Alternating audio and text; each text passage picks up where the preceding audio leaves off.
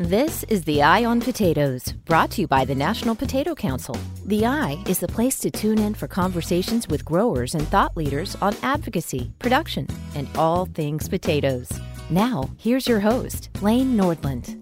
Hello, everyone, and welcome back to the Eye on Potatoes podcast. I'm Lane Nordland, and as we come to today's conversation, we'd like to thank our presenting sponsor, Syngenta.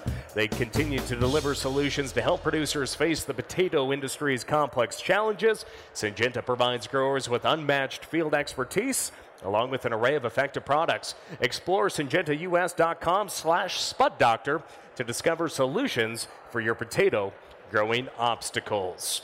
Well, as we record this live podcast from Potato Expo 2023 at the Gaylord Rockies Resort here in Denver, Colorado, we're joined by an outstanding panel of CEOs that really shows the teamwork and the collaboration that it takes to have a successful promotion and policy action on behalf of the potato industry.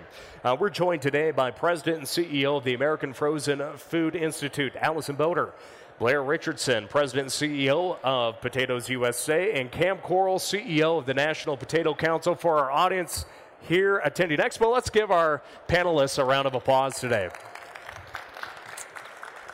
As we talk about collaboration and working together to advocate on behalf of the potato, it can't be done by just one group or one entity. And Allison, first off, can you tell us a little bit about the American Frozen Food Institute's mission and all the activities that you really prioritize and how you interact with the potato industry? Great. Thanks, Lane. So the American Frozen Food Institute has three priorities on behalf of the frozen food industry, and that includes frozen potatoes. The major frozen potato processors are key members of the association. We do advocacy in Washington on behalf of frozen foods. We also look to elevate frozen in the broader conversation about food. And thirdly, we look to grow the category of frozen foods through innovation. And the area that I think I want to focus on for this group is around food safety, because that's really a key strength of AFI's, and where we spent a lot of time over the last few years focusing in on mitigating the risks to the frozen food manufacturer's business. We've been looking at different pathogens that are of particular concern to the frozen processing environment. One of those that some of you are probably familiar with is Listeria. And we've been doing a lot of work with the industry to mitigate the risk of Listeria, of an incident occurring with consumers. The actual risk of a listeriosis event happening is quite low, but the risk of a recall from regulatory jeopardy is very real. And so we're working both sides of that, trying to reduce the risk to those frozen food businesses from the production side and from a policy perspective in Washington. And we work with the potato industry very closely on those initiatives. The major processors are really helping us drive change in the industry.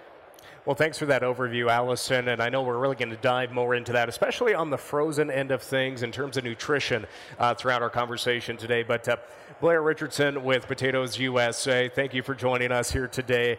And, you know, Potatoes USA truly plays that essential role in so many activities in terms of promoting research and, of course, the issues facing the nutrition discussion around potatoes as well. But we all know that lobbying isn't a part of Potatoes USA. Can you explain really more about the relationship that you have and how you draw that firewall between promotion and research and then the advocacy that Cam's team with the National Potato Council does? Well, sure. Pretty much if it's fun and exciting, we do it. And if it's not fun and exciting, Cam does it. No, we get involved on all the marketing promotion activities and essentially defending the reputation of the brand of potatoes. We work with on the nutrition side and helping people convey the messages that we want consumers and retailers and food service operators to know about potatoes. And then when Cam needs information about market data or anything like that, we provide that information so that the National Potato Council can work with legislators, which we can't do, to convince them how to vote correctly and how to make correct policy. Cam, of course, taking that information, boots on the ground up in Capitol Hill every single day in Washington, D.C. And first off, National Potato Council is pretty good at putting on the Potato Expo. So let's give a round of applause for the entire crew at the National Potato Council for hosting this record-breaking trade show and expo in general. But Cam, in your previous roles, you've worked with several different associations and companies. How are you utilizing that experience and really advocating for potatoes with that knowledge and working with AFI and Potatoes USA in your work in Washington?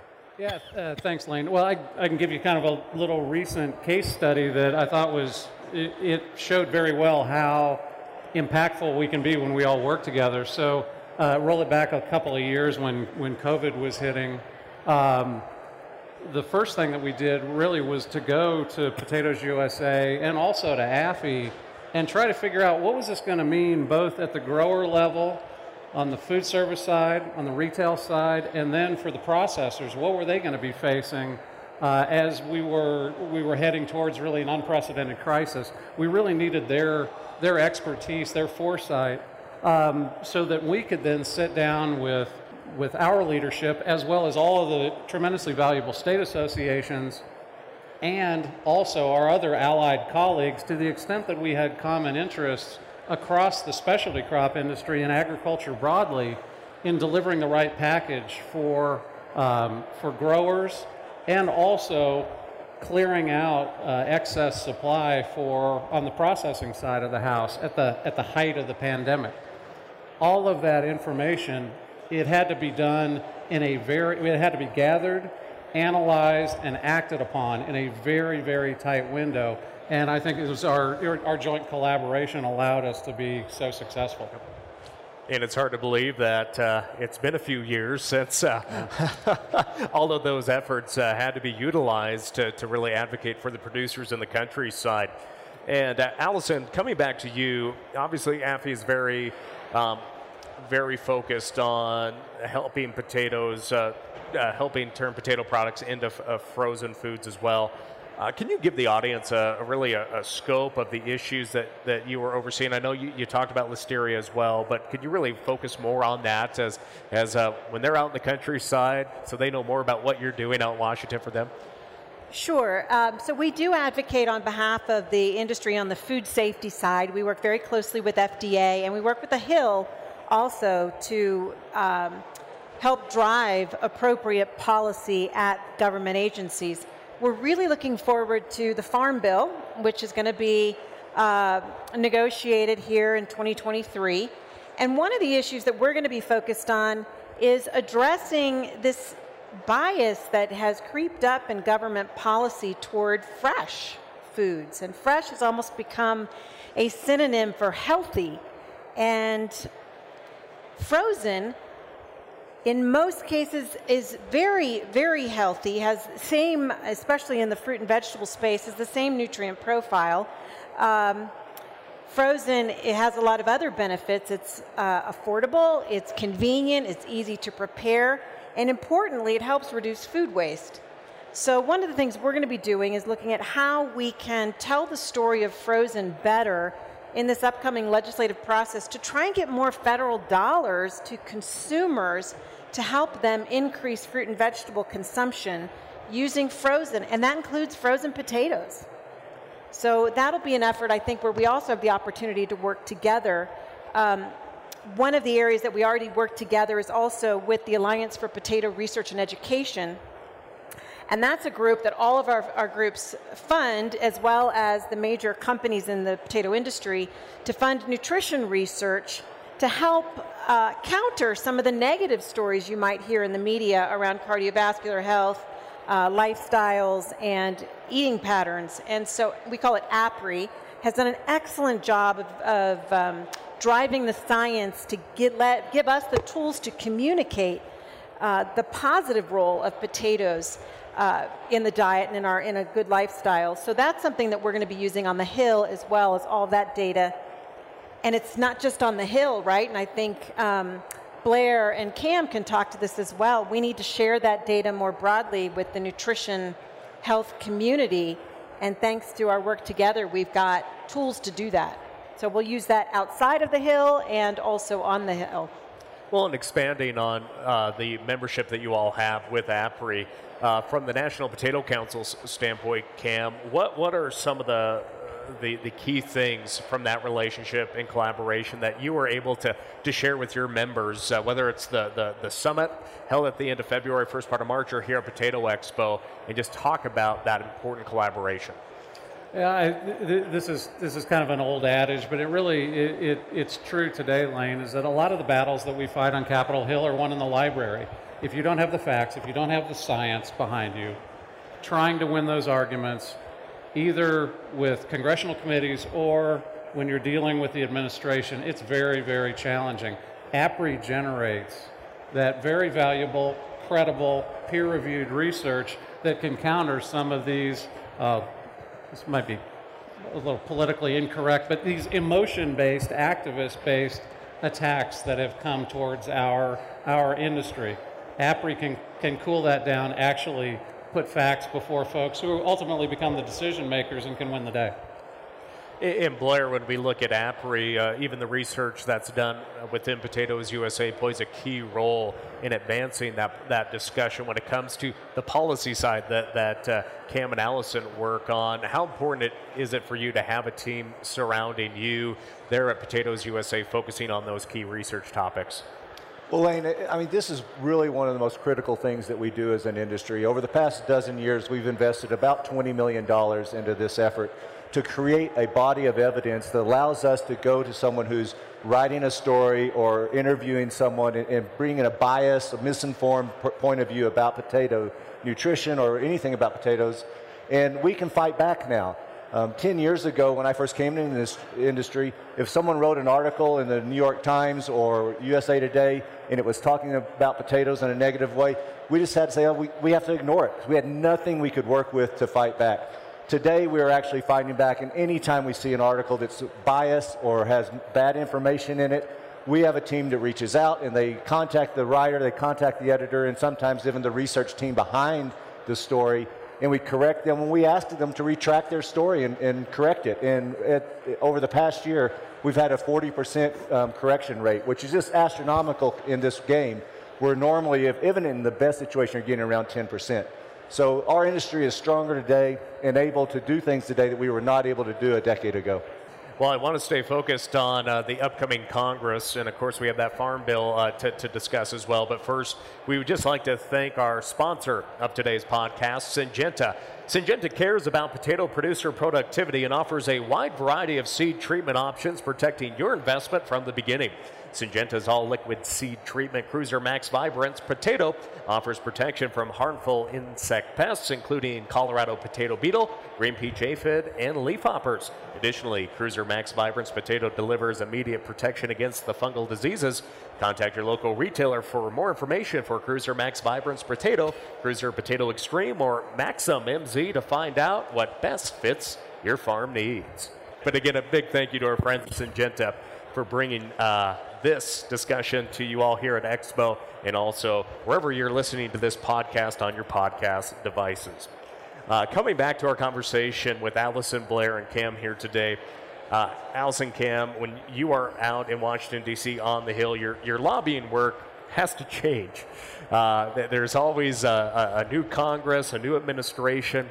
I guess for our listeners and viewers, how do you stay focused? How do you keep your teams focused and really keep that ball moving in that very continuous political cycle that we have in Washington, D.C.? Allison, I'll start with you.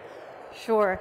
Well, our tactics have maybe changed a bit. 15, 20 years ago, there were a lot of legislative vehicles, bills that would go through Congress that you could work an issue with. And today, we just don't have that environment because everything is so contentious on the Hill. So what does move is appropriations. Now, albeit at the absolute ultimate minute, right? Last year in December, we saw the omnibus pass barely. But we use appropriations vehicles to help sway regulatory agencies. We also use members of Congress more directly. So your relationships with your member of Congress are critical. I know Cam relies on that.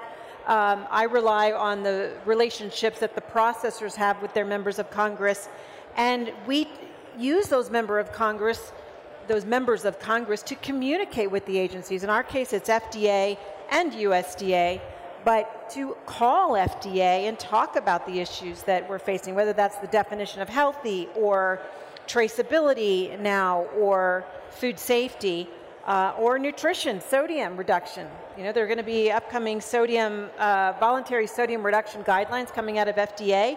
Those are going to impact the processed food industry and the processed potato industry. So that's how we utilize that relationship. It's just changed. It's a little bit different in the tactics we use, but they're still a vital tool, Congress, in terms of how we work with regulatory agencies to get the right policies for the businesses in this industry. Cam? Oh, I think that's right. I totally agree with Allison. You know, it's not enough to say that Congress is chaotic and, you know, they have all various, right now, apparently challenges just deciding who's going to run the place. It's not enough to say, well, sorry, they can't get out of their own way, and so we're going to have to sit around for 2 years. Our members need action, and we have to move to those vehicles that we know ultimately have to get passed. Obviously, the omnibus that was passed at the end of the year, that was one of those opportunities. We had embedded in that omnibus language exactly like what Allison was talking about. Under the Obama administration, there was a restriction on potatoes accessing the school lunch and school breakfast programs. We have a rider in the appropriations bill. We've had it every year, which essentially eliminates all funding for USDA enforcing that. So potatoes are fully eligible for the school lunch, school breakfast program. Just one of those opportunities. We have to keep the ball rolling forward for our members. That's our job. That's what they pay us for. And speaking of that omnibus, there was also a record amount of potato research dollars also allocated as well. There was. We're very fortunate. A lot of the great work that has been done over the years by the state organizations, individual growers, we have been clearly pushing that ball. That was a program that was threatened about 10 years ago. It was a very small amount of funding. In the intervening decade, we have quadrupled its funding. It's delivering tremendously valuable research on the newest potato breeding varieties that can really make us competitive for decades into the future. And obviously that research is so important to the promotion as well. So Blair, when you see funding like that going out to researchers, how important is that? And what do you tell your Potatoes USA board members when stuff like that happens of the work that Allison and Cam are doing? Well, our role in this is to help kind of facilitate the work of the industry in deciding what type of research is important from a production and disease, pests, and other issues. So through the Potato Research Advisory Committee that was started about 5 years ago, when Mike Pink from Washington State was chairman of our board, we felt it was important that everyone focus on a couple of research projects each year so we don't cross over each other. And it's been very successful, and because of what Cam's doing in D.C. and what Allison's doing, more dollars are available. And we've been able to see over $31 million come back into the industry research world. It doesn't come to us, but we think it's a very important part of what the industry's doing. Yep. I just comment, Blair's role is so important because the research is one piece, and getting that research out is another, and members of Congress are consumers. Right, so if there's an article in the New York Post or the New York Times, the Washington Post, they read that too. So it's really important getting the message out. It kind of softens the members of Congress up for when Cam and I go in to see them. And we talk about softening those members of Congress up along with their staff. The staff are a key part of opening those doors and those conversations. I do want to give a shout out for the Washington Summit coming up at the end of February, first part of March. And when we held that last year, Cam, it was truly the first agriculture group on Capitol Hill and the first reception, one of the first receptions held that invited members of Congress and their staff to come and meet members. How important was that to not only say, hey, we're the first to get everyone back together, but to have that face-to-face engagement? And why should our attendees think about flying out to D.C. here in just a few weeks? Well, it was fun. Late February last year, we had members of Congress who they really hadn't had a face-to-face reception or an opportunity to sit down and give speeches to folks that they consider very valuable in a tremendously long time. And several of them walked in the door, and they kind of had to get the muscle memory going back again about how to do that. We had a fantastic reception on Capitol Hill. The chairman and ranking member of both House and Senate Agriculture Committees not only came but stayed for a very long period of time because it was sort of the first opportunity that they could be back shaking hands and doing the thing that they love to do. We've got another opportunity coming up again at the end of this February, Washington Summit.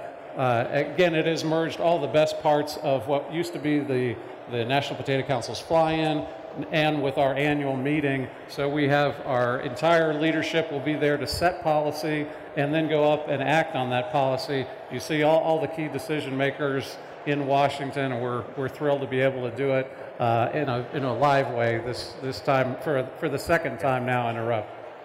And back to you, Blair. I wanted to touch on the performance campaign that Potatoes USA has undertaken. How did you get started, and where do you want to take the campaign itself? Oh, wow, that's a huge question. This originally started when John Toastburn was still on staff with us. Everyone in the industry knows who John was. He was actually here today. But we were looking at what can we do to really change how consumers and how people in the United States and around the world view potatoes. And at the time, you go back 10 years ago, it was still a very couch potato type of perception, and we wanted to move it to a totally different view. And we did a lot of research, did some studies trying to find out what issues were important to consumers, what did they respond to, and along the way we figured this lifestyle message out about performance and how potatoes fuel your day, fuel the energy you need to perform. And whether that's in an athlete's performance measure, or it's Amazon delivery person or a school teacher or a farmer, it's really, that's not the important thing. It's just that we all need the healthy fuel to fuel our day, and that's how it got started. Where we're going with it is continuing to evolve. There are a lot of ways to carry this message and to expand this message.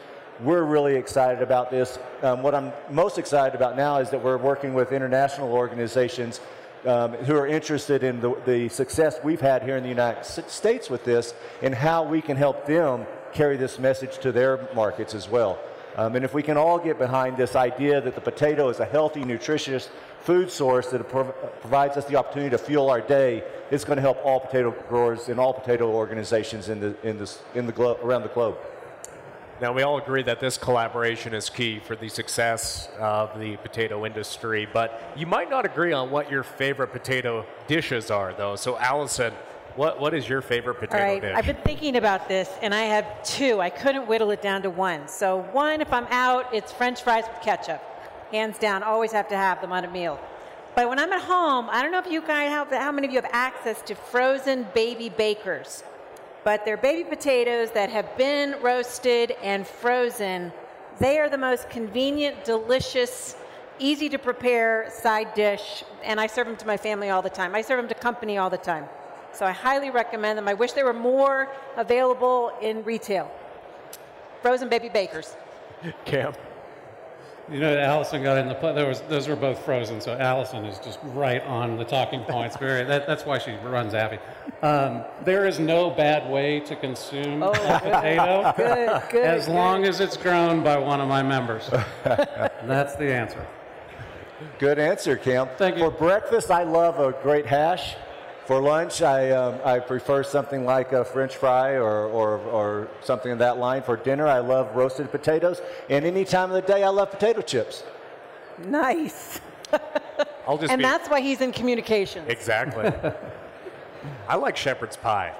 Oh, yes. That's nice. But you got to use lamb. Sometimes well, I'm a beef guy. I raise beef, but lamb and that shepherd's pie, but those taters right up on top, whipped up good. It's not shepherd's pie if it's not lamb. Exactly. Yeah. But I would just like to thank the three of you for joining us here today on the Expo stage, and for our listeners tuning in on the podcast after the Expo wrapped up. Let's give big round of applause for Allison Boder, Blair Richardson, and Cam Quarles here today. For the Eye on Potatoes podcast, I'm Lane Nordlund. We'll catch you next time. Thanks for tuning in to the National Potato Council's Eye on Potatoes podcast with host Lane Nordlund.